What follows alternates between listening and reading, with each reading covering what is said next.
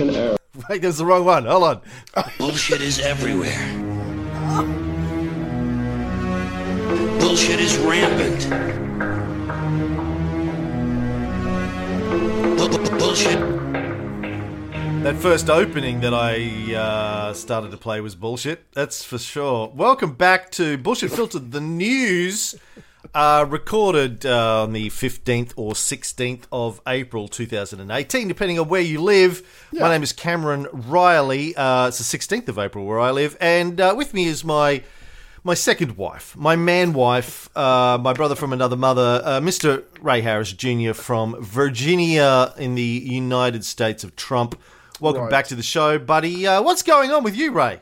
Well, first of all, from now on, when we do these particular series, I want my handle to be like on the CB on Convoy. I want my handle to be Captain Obvious. Second of all, we're under a tornado warning. It's been storming, winding, rain. Everything's going crazy. Lights going out. So it's been an interesting couple of hours, and we have until I think 10 o'clock tonight. So this could be my last recording. A tree could fall in the house, and I would die. And then we'll see how much of an impact I have on Cam's life. What's the name of the tornado? Because they always have great names. What's the name? No, is it a tornado warning watch? It could pop up at any moment. If you know what they should call it, just Daniels. You could say, "Oh, I'm getting smothered by Stormy Daniels." Yeah, just yeah. President Trump. You're like, yeah. I like it. Yeah. Anyway. So this is Bullshit Filter, the news, where we take some of the news stories that have entertained us or infuriated us or made us scratch our heads over the last week, and we just talk about them. And the first thing that we obviously need to talk about, particularly because this is us and we did a 25-hour series on the Syrian civil war to kick off the Bullshit Filter last year. Right. Is, of course, Donald Trump, President of the United States, believe it or not, celebrated his annual Bomb Syria Festival a few days ago by bombing Syria. The thing that he likes to do once a year just to get it out of his system. It's so much better now. Feels so much better. Whole bunch of missiles that the US military had provided or had been provided by the military-industrial complex, and the use-by dates were running out. Right. He's looking around. He's going, I got nothing to bomb. What can I bomb? I got nothing. I got nothing. Nothing I can legitimately bomb. Let's come up with the thinnest possible excuse to bomb something. I got to bomb something, or these things are going to run out. We're not going to get our money back. We tried last time to take them back. Yeah. That can't... I thought I put them in this compacting little thing. Maybe they fell out. Are they on the floor? I could have swore I put it on the shredder, right over there. I can't remember. You know, he did have the receipt, but unfortunately they were in Michael Cohen's office. Now the FBI has the receipts, along with the recordings with Stormy Daniels' lawyer and everything. But that's another story we'll get to, maybe. Right.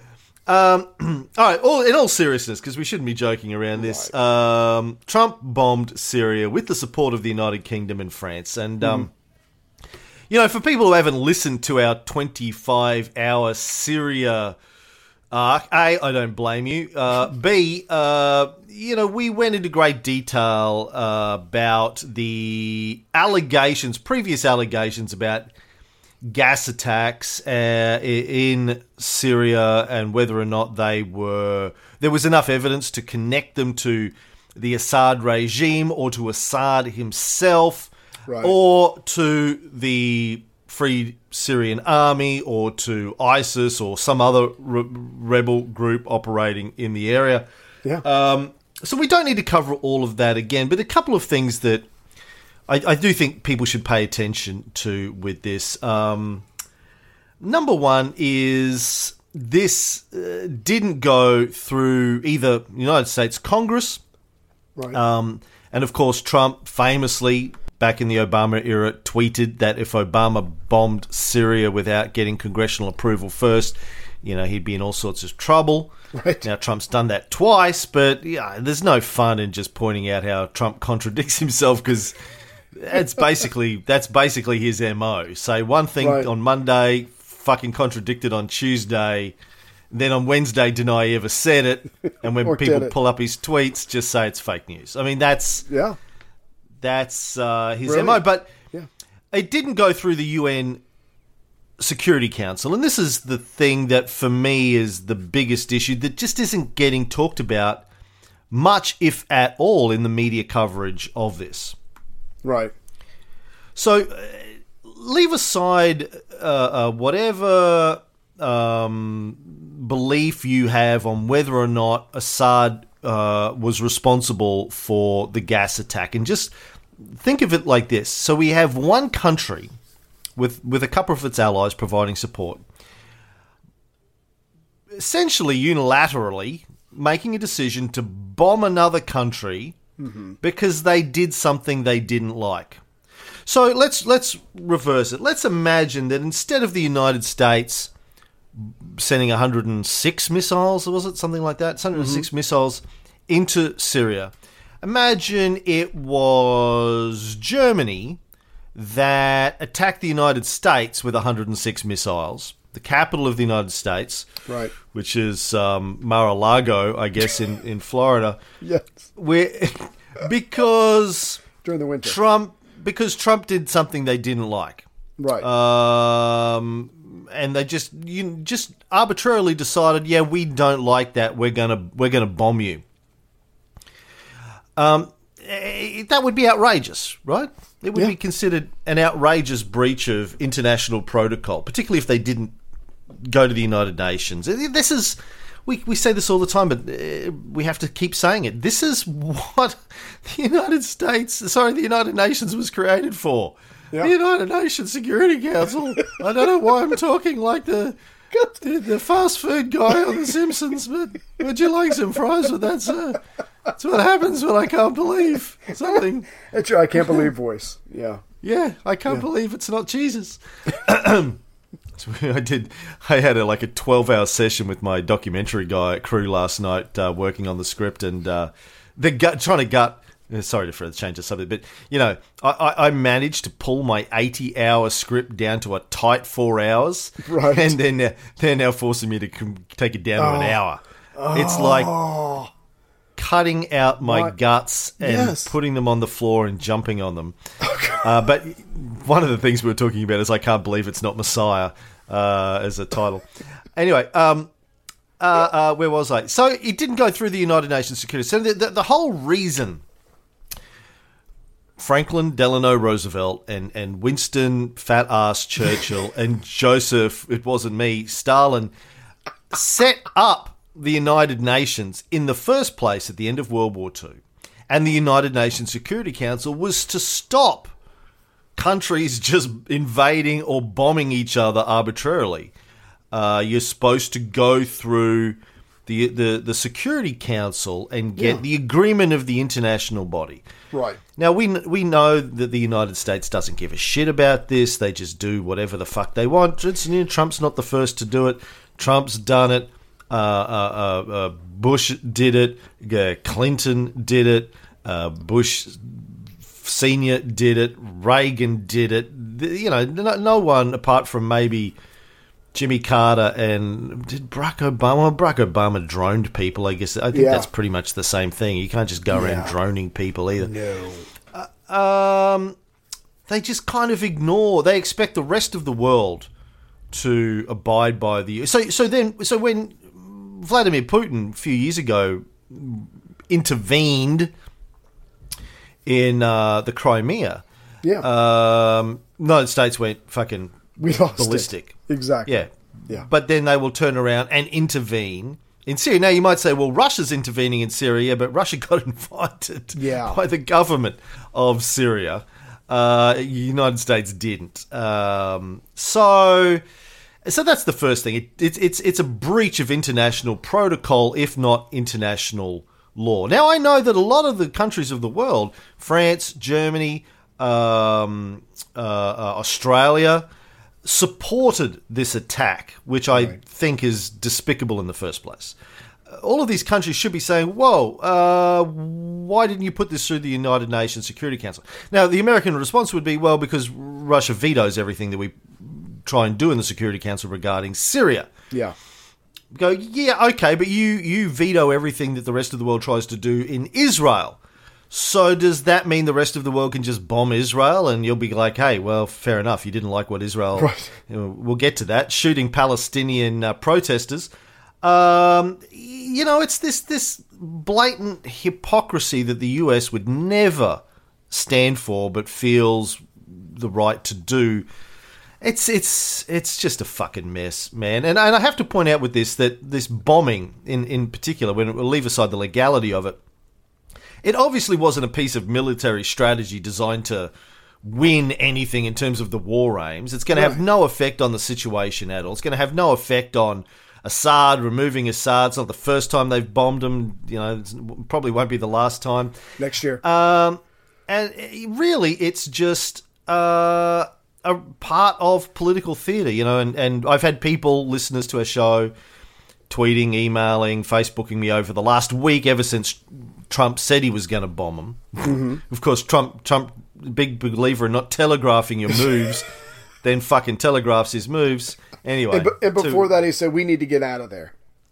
Yeah. Yeah. And that, to me, is this. If you look at the timing, he said, we're pulling out, whatever little activity they had in Syria at the point. Right. We're going to pull that out. When they say that, a gas attack happens, which obviously draws them back in. And also the timing of it, I don't know if you saw this, but the OPCW, the division of the United Nations that goes and investigates, puts people on the ground to investigate gas attacks, chemical warfare attacks, right? Was supposed to be landing in Syria the day that Trump bombed them. They tweeted, we're heading to Damascus today to investigate the gas attack and get evidence. And Trump bombed them 6 hours later. God. Now, yeah. And we've seen that before, right? With the previous gas attacks. Mm-hmm. The big one that happened in Ghouta, it was a year ago, early 2017. When the OPCW was supposed to be putting people on the ground to investigate it, Ghouta got attacked, or Syria got attacked. So there seems to be, in all of these instances, there's a similar play of events. Trump says, as he did when he first was sworn in, we're going to pull out of Syria, then a gas attack happens, which obviously makes him stay involved to some degree, or to attack it. And then just as the OPCW is going in to investigate who was responsible for the attack, Trump bombs Syria. This is at least the second time that has played out. But again, I don't see the mainstream media pointing out the recurrence of that order of events, which you would think is something they would probably want to mention. But it doesn't get mentioned, and I have to imagine that's because they deliberately don't want to draw attention to that. It's just, most of the media coverage is just, everyone fucking loves it. Like the Democrats and the Republicans are all, this is great. They love a good bombing. There's nothing the Democrats love more than a good bombing. As long as it's somewhere else, yeah.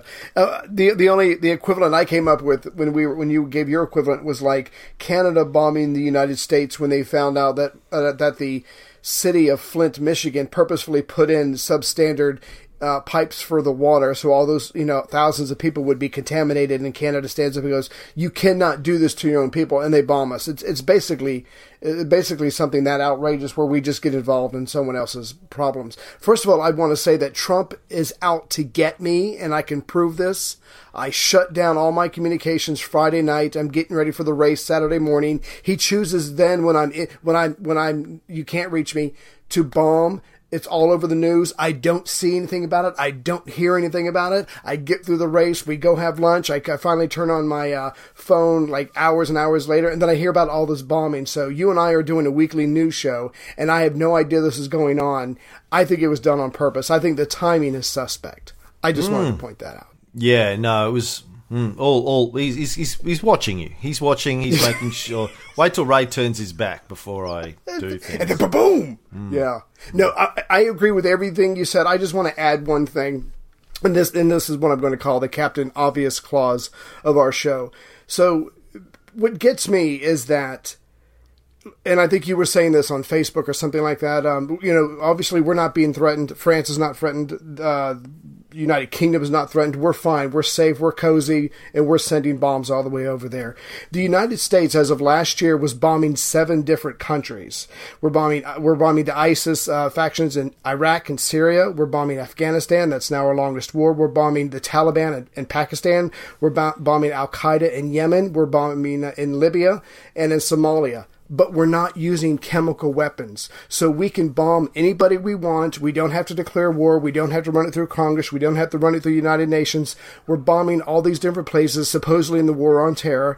We're not using chemical weapons. Supposedly al-Assad does, even though we both know that there's a good chance that that's fake, because you don't launch a gas attack, kill 12 people, and then incur the wrath of the world just to wipe out 12 of your enemies with chemical weapons. That's just bullshit. But the point is, the United States is bombing a whole bunch of people, killing a whole bunch of people, and civilians are dying as well. But we're not using chemical weapons, so that just seems to be the guide, the ruler that we're going by. They supposedly do this, and we're all over it, and we're bombing them. This is just ridiculous.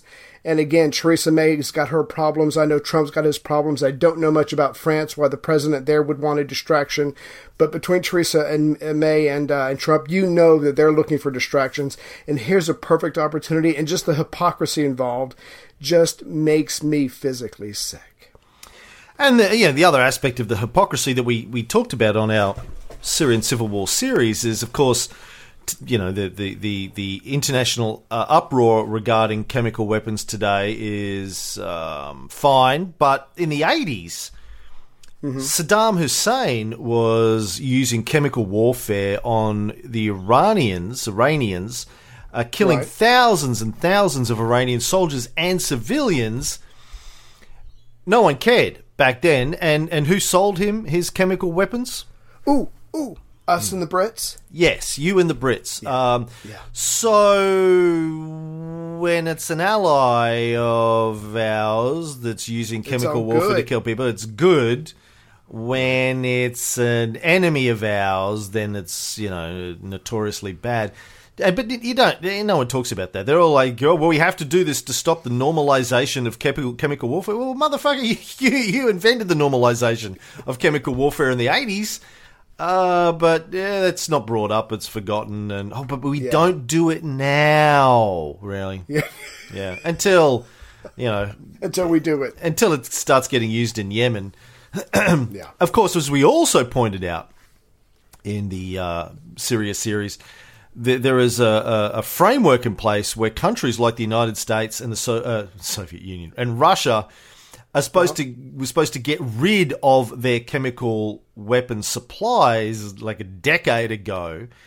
They were both late in doing it, but Russia finally did, opened itself up to international inspections. They got rid of their chemical weapons. The United States still hasn't. They're like, look, we're going to get to it. We just got to find these tax receipts for our... Yeah.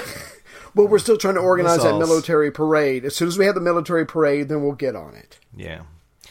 So, just keep that in mind when you're looking at the news footage over the next week or so about this attack in Syria. It didn't go through the United Nations Security Council, and the timing of it, very suspect.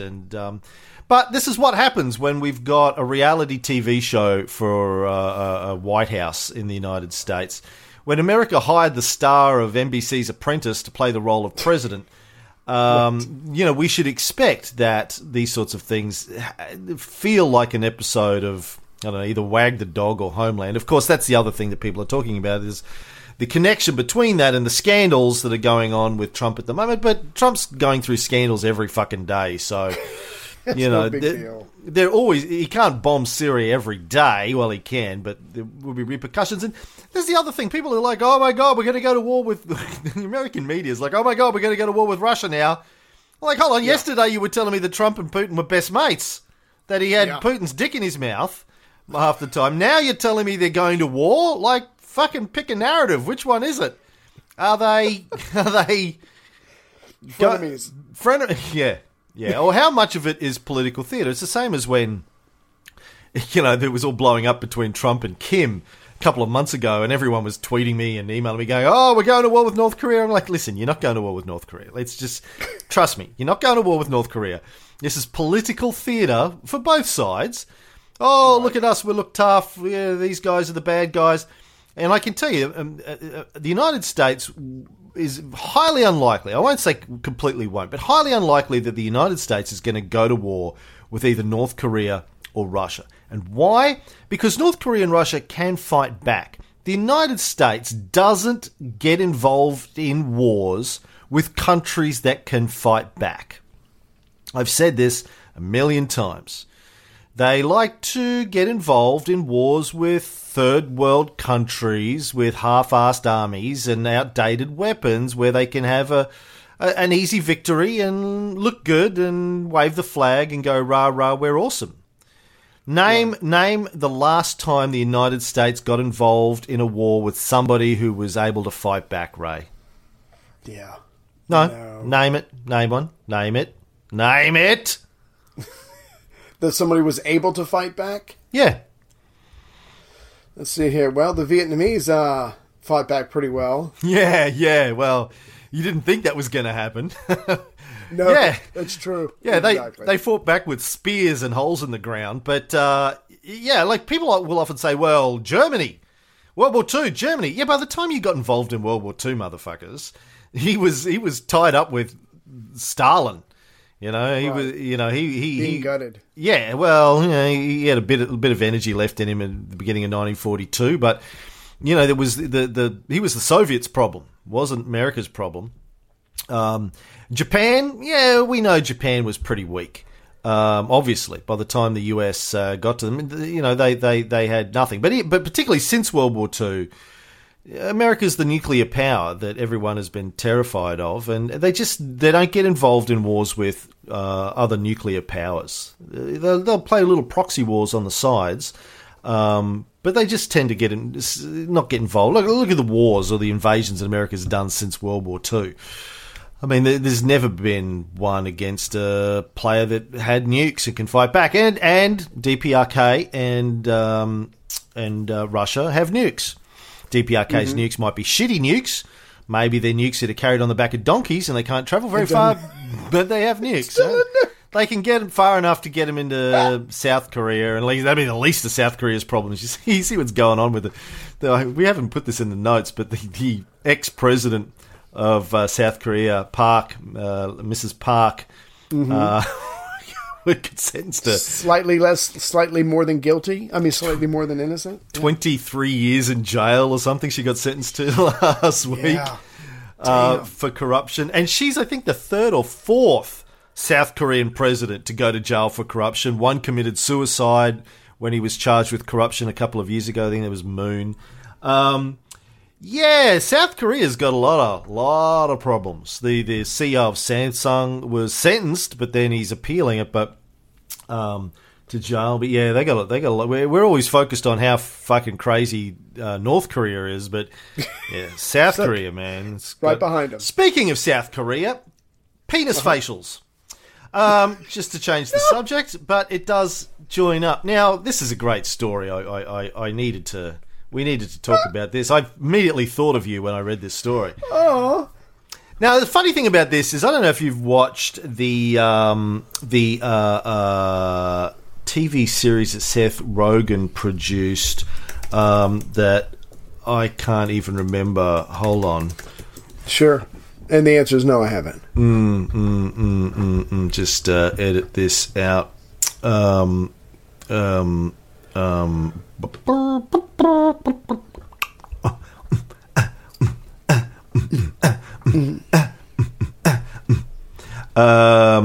Fuck. Producer. Preacher. I don't know if you've watched the TV series Preacher. No. Based on a great comic, not a great TV series, to be honest. Okay, but not great. Produced by Seth Rogen. But there was a scene, as the character in this is an Irish vampire, and he was going on and on about people using babies' foreskins to as skincare products in an episode last year. And then this story came out a couple of months ago. So Kate Blanchett, or Kate Blanchett, depending on how you want to pronounce it, a great Australian actress, really one of the great actresses working today up there. She's like the Australian Meryl Streep. Right.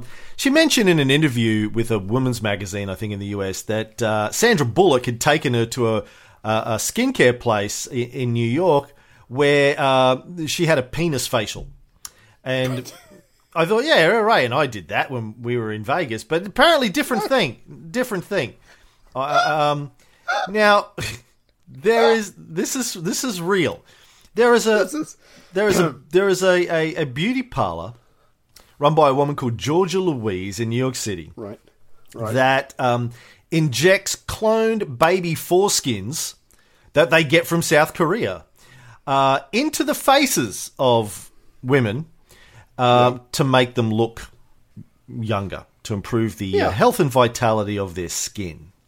Now, I was just in New York a couple of months ago, and I wish I'd gone to this place because I'm getting on. I just want to watch, right? Yeah, just want to watch. No, I don't. No, and it's a lot better than just having you finish on my face. So this sounds.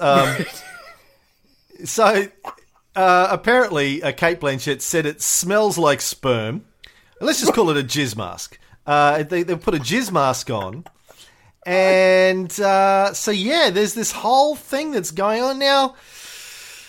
Ray, you and I have talked about some weird fucking shit over the years, but what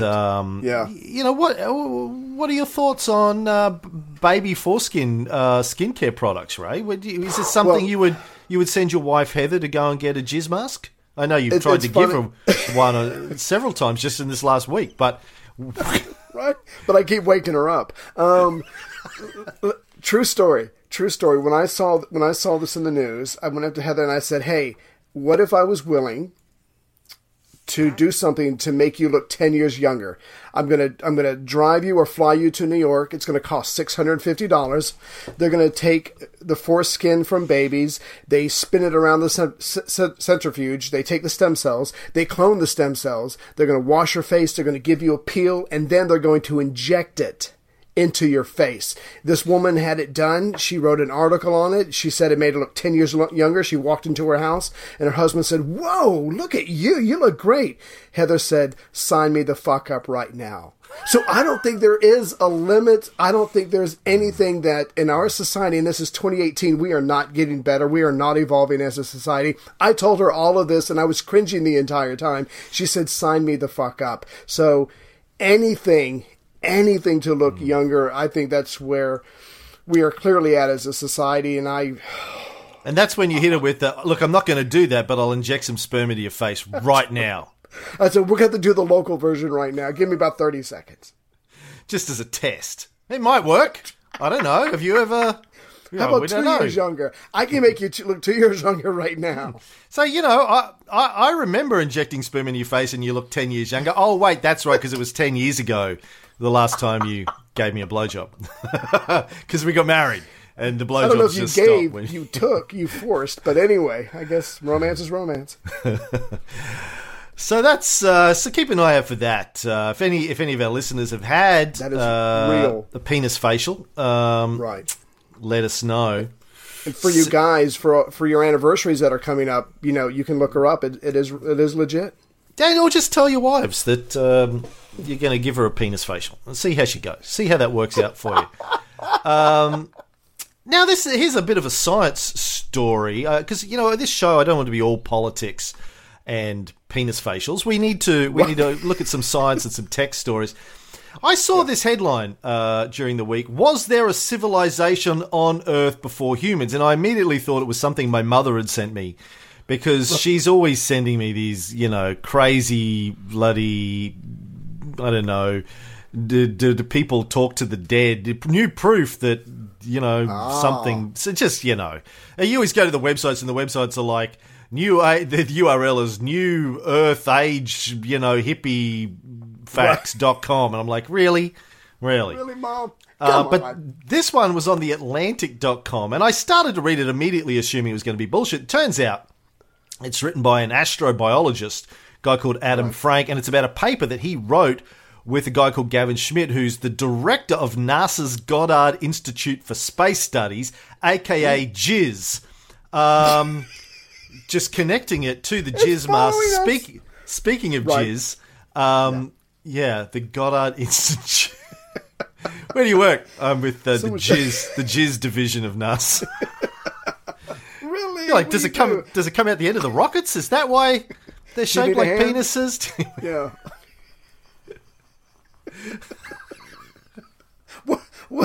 What are the qualifications? No, we're right. We get all of our jizz from South Korea, man. It's great. It's baby jizz.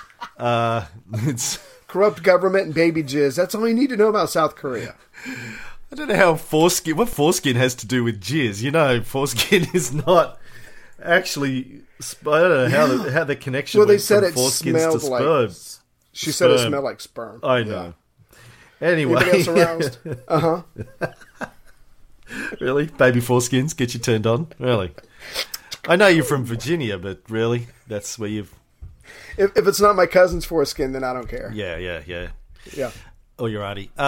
So this is an intro. This is a serious story. Get back to was there a civilization? So what this guy's talking about is what evidence would we look for in the archaeological record to be able to tell whether or not there was an advanced civilization on this planet millions of years ago.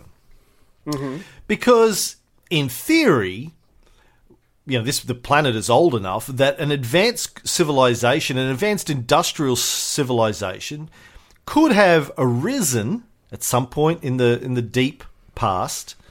Yeah. Wiped itself out, as we are in the process of wiping ourselves out. Right. And then, had millions of years of dirt and rock and lava and whatever put on top of it. And according to these guys, it would be extremely difficult to tell. Now, this is actually a very, very serious article. He says, a quote from him, when it comes to direct evidence of an industrial civilization, things like cities, factories, and roads, the geologic record doesn't go back past what's called the Quaternary period, 2.6 million years ago. For example, the oldest large-scale stretch of ancient surface lies in the Negev Desert. It's just 1.8 million years old. Older surfaces are mostly visible in cross-section via something like a cliff face or rock cuts. Go back much further than the Quaternary and everything has been turned over and crushed to dust. So if it's more than 2.6 million, there's a good chance we'll never know it existed. Yeah, exactly. I mean, you would have to be very lucky. Now, we have, we find dinosaur fossils, obviously, that are older than that. I have some here on my desk. I've got dinosaur fossils that are millions of years old. But they're very rare, we know, to find fossils. They have to be trapped in very peculiar circumstances where they don't get crushed to dust. And then we have to be very lucky to find them, to stumble across them. Usually, there's a swamp or something like that they sank into and it survived for millions of years and didn't end up getting crushed or whatever. So this is really interesting. What they're talking about is 100 million years from now, let's say human civilization wipes itself out in the next century, which is highly likely. 100 million years from now, scientists looking for evidence of us, what would they be able to find? Mm-hmm. I would imagine at the very least maybe some of the older satellites in space, if they all haven't fallen, any of the foundations, buildings, things like that, but I don't know. They will have fallen. Satellites aren't going to...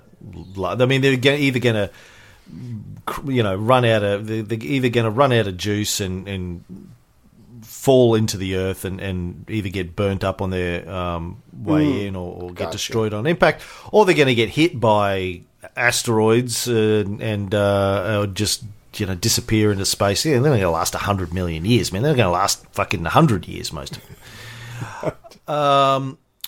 So is what they say is there's a number of things that we would probably be able to, scientists 100 million years from now would probably be able to look for.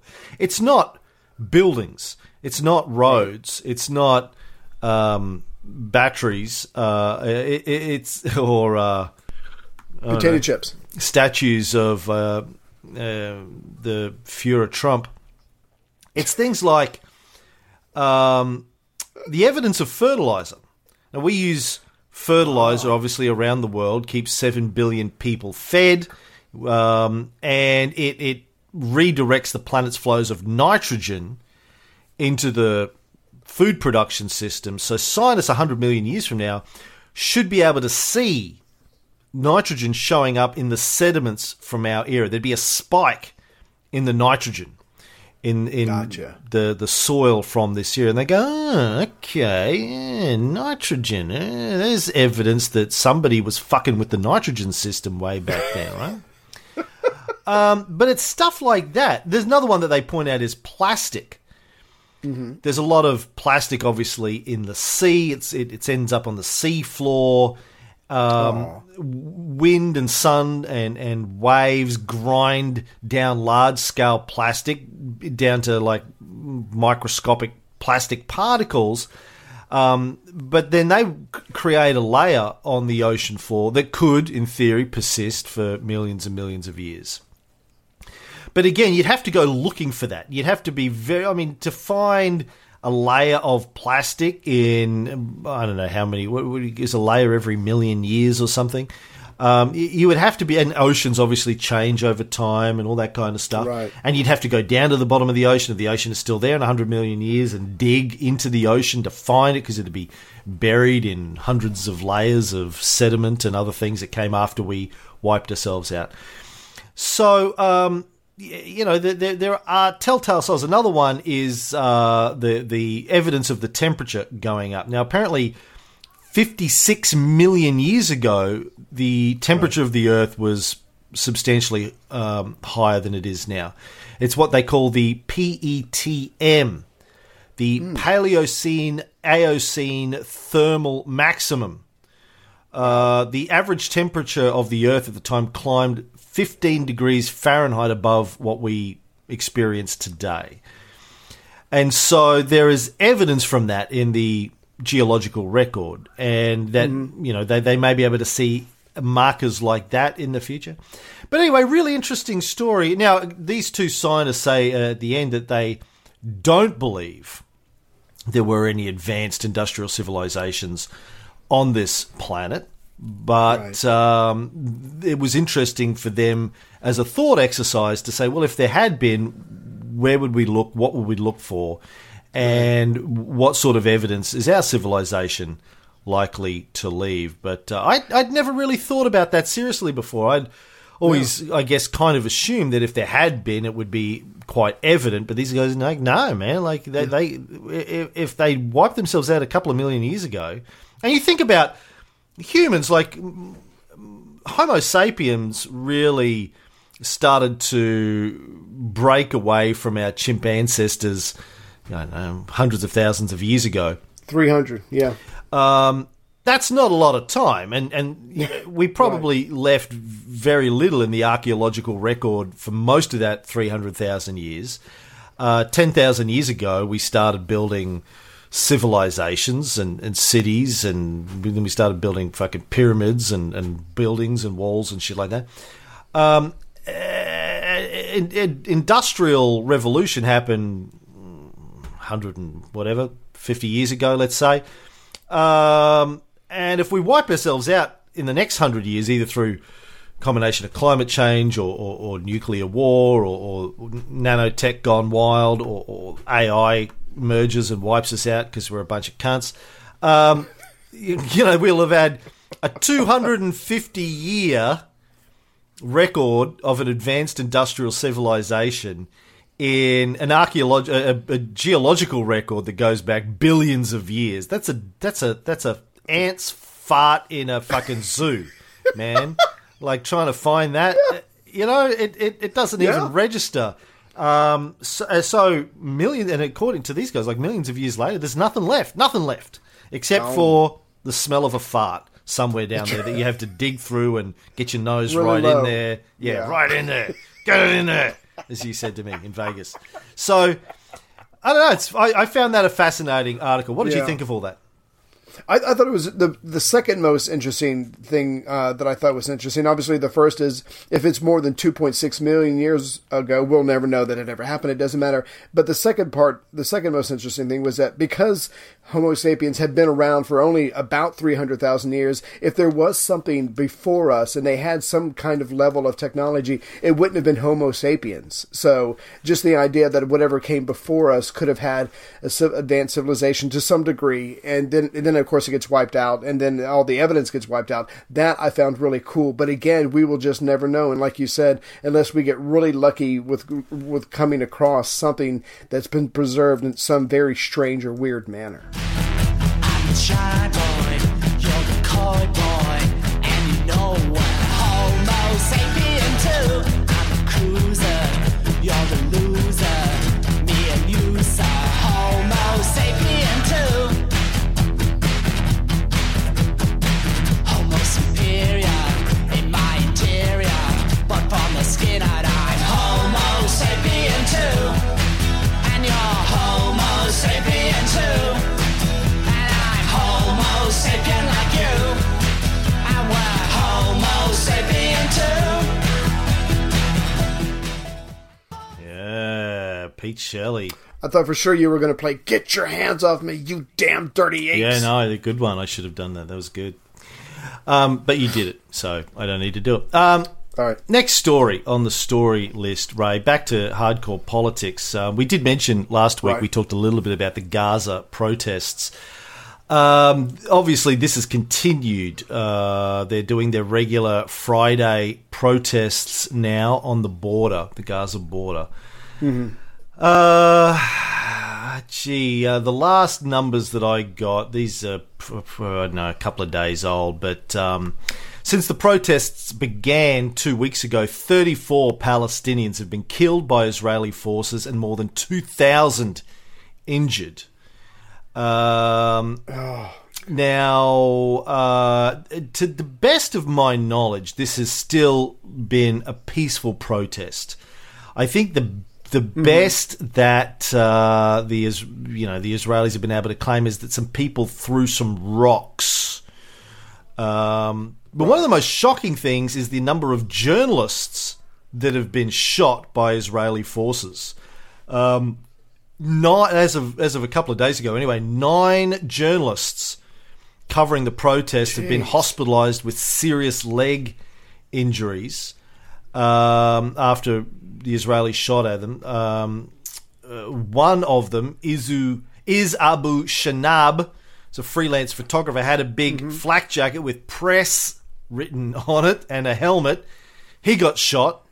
He was 400 metres away from the border fence, he says, and the Israelis shot him in the leg with an explosive bullet which broke the leg. So it sounds like some of the Israeli snipers are deliberately targeting journalists to stop them from reporting on what's happening there. Obviously shooting him in the leg where he doesn't have some kind of protection. Yeah, I mean, I think you're right, though. I think they're encouraging the press not to cover this. Yeah, trying to scare the press off. Another journalist, Jamil Dalan, who was there, said he's gonna continue despite the physical threats. He says, "We as journalists send a message. No matter what my wife or mother says, we love our work. Because of that, we'll keep coming here." So, there's a gas attack in Syria. Trump has to shoot missiles at the Syrians. 34 Palestinians have been killed for protesting by Israel. Nothing. Like, in fact, I'm sure the United States and their allies support this. And again, if anyone, any other international body or any country tries to take action against Israel through the Security Council, the US would make sure that didn't get very far because of their veto in the Security Council. And they've already made sure this can't be investigated or talked about with their veto. So just now that's having a good ally on your side who won't even let people investigate it or talk about it. Yeah. Barry Morris, one of our longtime fans who's an Israeli in Israel, sent me a bunch of messages during the week just basically saying that he thinks the United Nations is bullshit, and that it's not fair and those sorts of things. And I don't know, man. I guess my position always on the United Nations is, yeah, look, we know the United Nations isn't perfect. We know the Security Council isn't perfect, particularly the veto system, but it's what we have. It was deliberately established at the end of World War II to try and intervene in the affairs between nations and prevent further breakouts, that's probably better, of war. And you either sign up to the articles of the United Nations and agree to abide by them, or you don't. And, I don't think you can, like Israel, and like Australia for that matter, because we're as guilty of this, you can't say, yes, I'm going to be a member of the United Nations and I'm going to sign up to the articles of the United Nations. And then when you get criticised by the United Nations, as Israel constantly is, and as Australia has been over our treatment of our indigenous population and over our treatment of asylum seekers and our arbitrary detention of asylum seekers in various island concentration camps over the last 10 years, can't turn around and go, fuck you, what do you know? Which is what a lot of these countries do. We sign up to the United Nations and we use the United Nations when they're agreeing with what we want them to agree with.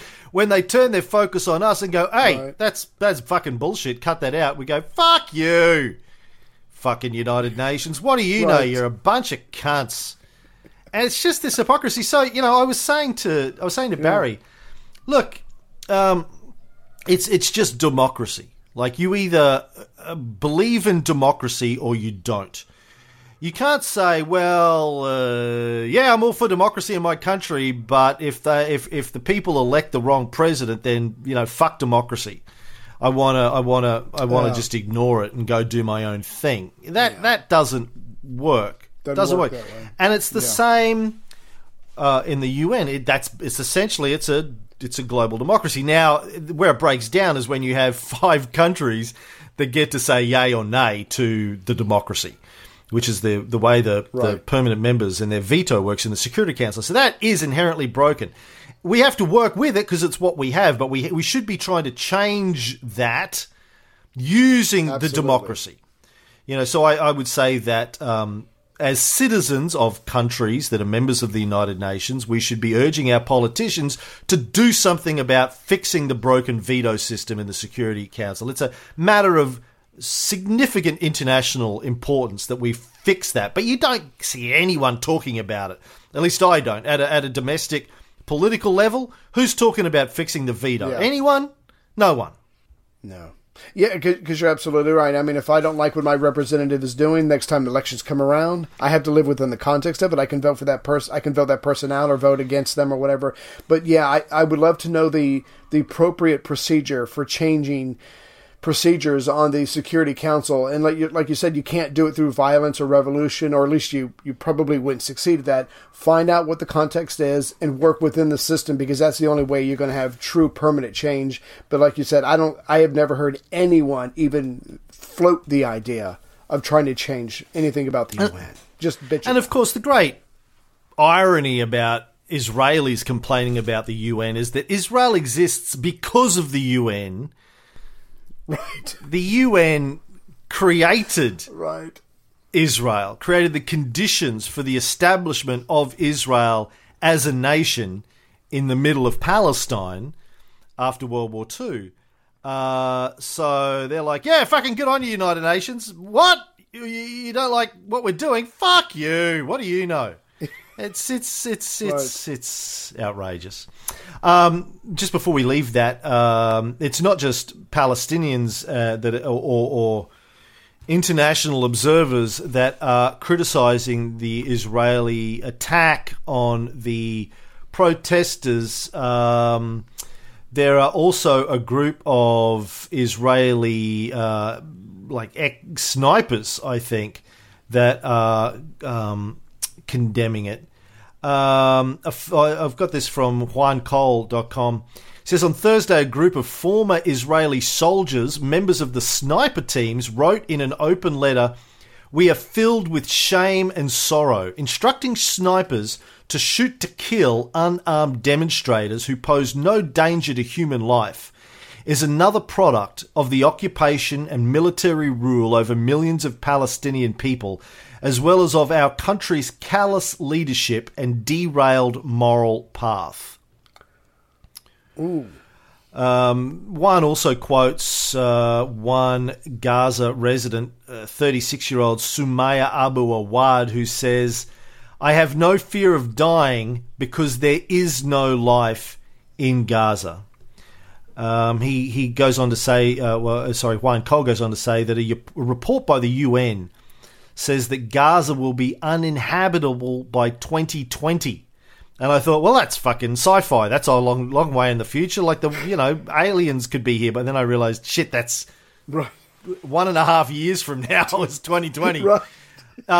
Due to the destruction of infrastructure in Israel's periodic bombings of the Strip and the blockade, which has severely limited Gazan ability to rebuild. So, so the protests are set to continue every Friday until May 15th. So we've got another month of those, which will mark the 70th year of what the Palestinians call Nakba, or catastrophe, which is when 700,000 Palestinians were expelled from their land when the Israeli army moved in. So, that is going on at the moment. Guess we've got time for what? One more story, maybe? Sure. Well, just before we finish that, I just want to talk about the way that the politicians are responding to this. You look at most of the Democrats in the US, as far as I'm aware, most of them are saying nothing about it. Most of the Democrats in the US are pro-Israel. I mean, we can get into the weeds about why at some other time.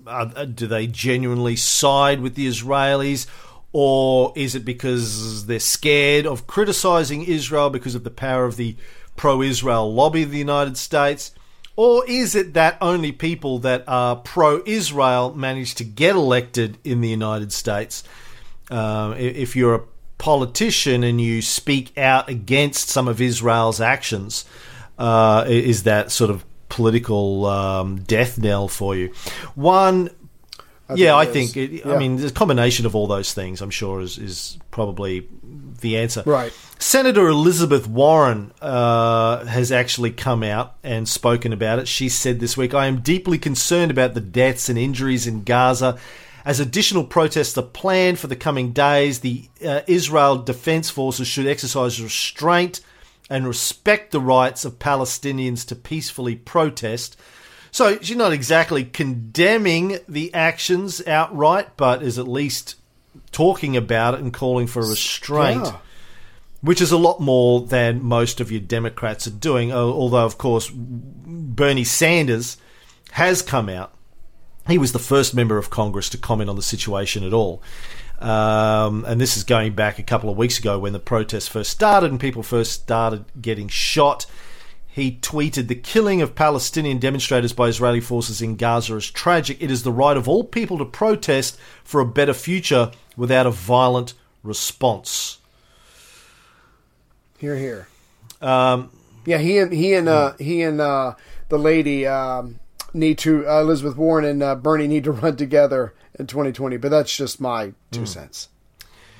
So, but again, interesting. We talked in the last show about the kind of people the Democrats are putting forward for the midterms, who a lot of whom seem to be on the right of centre, and this is just another classic. I mean, talking about the bombing of Syria, I saw a lot of messaging on the social medias over the last few days. They're like, "Well, you're glad you didn't vote for Hillary now?" Like, dude, Hillary was calling for the bombing of Syria a couple of years ago. Like, Syria, fucking, if Hillary was president, she'd be in there. She'd have troops on the ground in Syria, man. Yeah, she was pretty hard-ass. Yeah, she's more hawkish than Trump is by far. Mm-hmm. And same with this. She's pro-Israel as well, so she'd be totally in support of Israel doing whatever the fuck they want. So let's move on from that, and I just wanted to talk. Let's skip down to the bottom if we can, Ray. We'll skip John Boehner going green and smoking weed. Boehner, yeah. Couple of quick stories to wrap up. The boy who came back from heaven. Now I remember when I remember when this story came out. I don't know, 7 or 8 years ago. Story is that this boy was involved in a car accident, left him in a coma. When he regained consciousness, he told his family that he had gone to heaven and communicated with God and Jesus. And it was obviously a huge story, and people were sending it to me because I'm the world's most famous atheist or something, apparently. And they were like, "Oh, look at this. What do you say now, motherfucker?" Burn. I'm going, "You're going to hell." Yeah, no, like a 10-year-old kid said something happened. That carries a lot of weight. I'm convinced. Wow. He wasn't even 10, I think. So he's 20 now. This was in 2004. This was 14 years ago. He was 6. He was 6 at the time. Like, precocious 6 years old. Yeah. And so there's a couple of things that should have. So the point is, he's now 20, and he's come out and said, "Yeah, I just made all that up. It was all bullshit. My father made me do it, and I went along with it to make my father happy." Basically, his father's now dead. Yeah. There was a book written, millions of dollars. Where this book was a big, huge bestseller because American Christians, all the right people, will buy anything. Yeah. Apparently, kid didn't make any money out of it. True. The publishing company made a ton of money, according to this kid's lawsuit, allegedly. And he got paid nothing. He's paralysed. He came out of the coma. He's paralysed in a wheelchair. And so they're suing. So he's going, "Yeah, I just made it all up. My dad made me do it. I did it to keep him happy." There was also a movie made about this.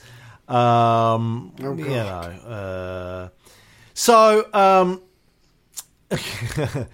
apparently the kid, even at the time, or not long after the time, tried to tell his pastor that the book was wrong, but nobody would believe him then when he tried to change his story. Now, the first two things that should have been a giveaway. Number one, his name is Malarkey. Sounds like a fake. Yeah, Alex Malarkey. Hi, I'm Ray Bullshit. Yeah, right. Exactly, right. So that should have been the first tip-off that it was bullshit, is his name was actually nonsense. My name is... Meet my friend. Yeah. My name is... I'm talking Does that nonsense. Meet my friend Tim. Pull the other one. Yeah. Exactly. But the second... So somebody said... Yeah, well, actually, the first thing that should have tipped us off that this was bullshit is that he said he went to heaven. That should have been the real sign. He said he went to heaven, they believed him, then he said it's not true, and then they chose not to believe him. Yeah. I think we got it back. I don't know. So, fucking, what do we learn from that? Surprise! Just that Christians are gullible and will... That's how you make money. That's how you make a lot of freaking money, pandering to the Christians. We're doing this Yeah, wrong. by the way, I went to heaven last night, Ray, for at least 3 minutes. And then... No, that's 7 minutes in heaven, the closet game where you go in there with a girl. I think you're getting these confused. I was with a girl, in a girl, wasn't in a closet. Okay, see, I told That's where you. I was getting at. And then I pulled out, wiped off, and went to sleep. The other story, before we finish, this isn't a story so much as it's me just wondering. I saw this article the other day.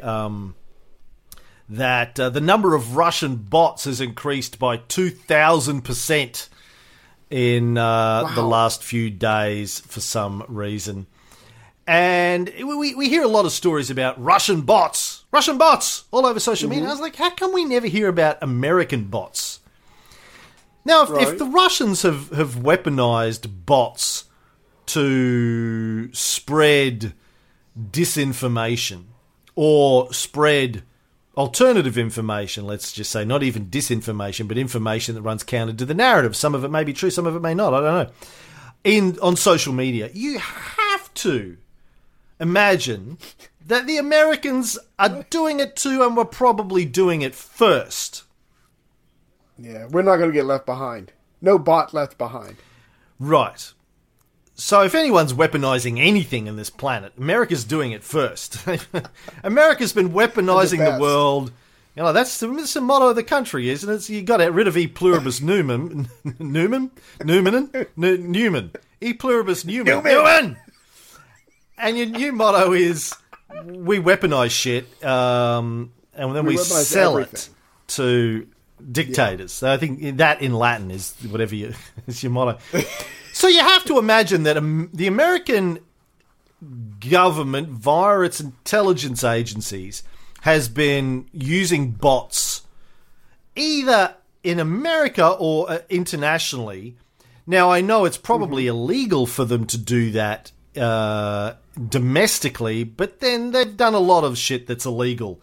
Like the whole NSA wiretapping, warrantless wiretapping is illegal, and that didn't stop them. Right.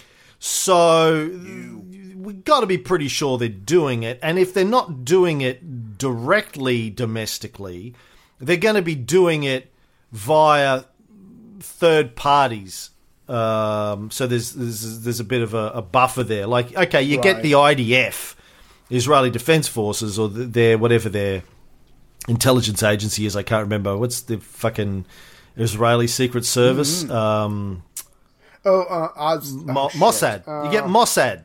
You get Mossad to do it, or you get MI6 to do it, or you've got somebody doing it. And then they're also doing it internationally. So I went looking for this, and I found a story. I didn't look long. It was I was probably taking a shit when I looked this up. I was like, I had a spare minute, and I was like, yeah, I want to. This is from December 2017, from the DFR lab, Digital Forensic Research Lab, catalyzing a global network of digital forensic researchers following conflicts in real time. They posted this on. You're getting good at posted that. this on Medium. It says, Election Watch: American bots in South Africa. Fake accounts boost attacks as ANC picks new leader. As the African National Congress prepared to choose its new leader on December 18, a cluster of apparently American Twitter accounts began boosting partisan messaging. The accounts were automated bots created to impersonate genuine Twitter users and posting at sufficiently low rates to avoid automated detection.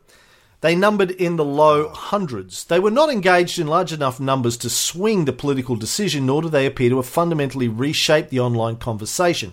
However, their presence serves as a warning of and primer for likely future tactics as South Africa heads towards presidential elections in 2019.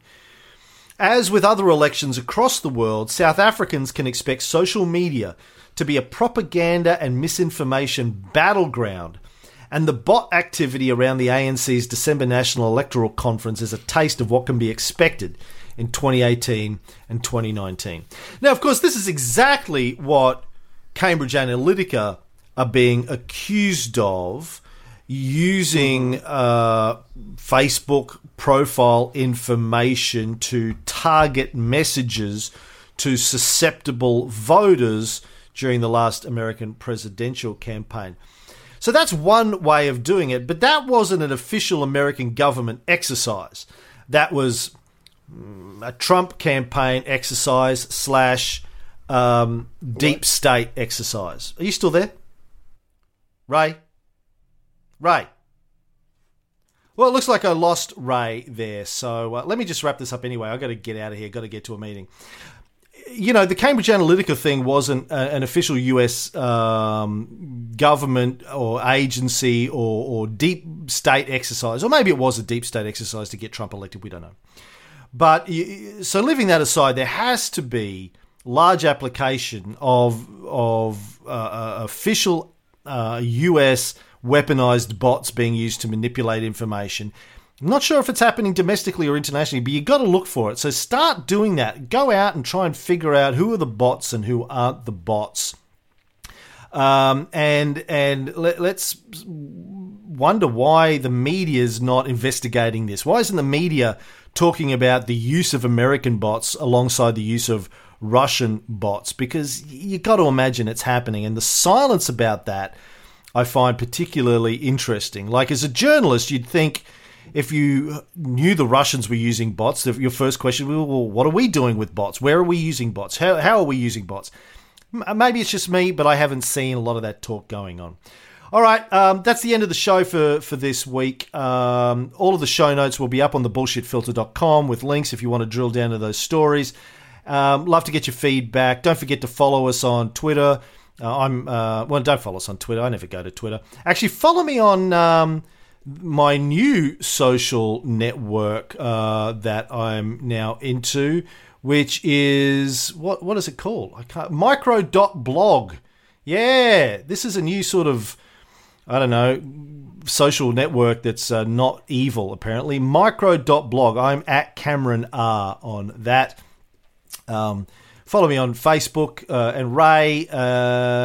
Check out our Reddit site now at Cam and Ray, or r/Cam and Ray. And talk to you next week, folks. If you see any stories you think we should talk about, just shoot me an email, CameronRiley@gmail.com, and maybe we'll add them to the next show. And also, I'm going to try and figure out how to do this live, or at least with a chat room. We didn't get a chance to work it out this week, but we'll try and do that in the future. All right, I'm out of here. Cheers, bye.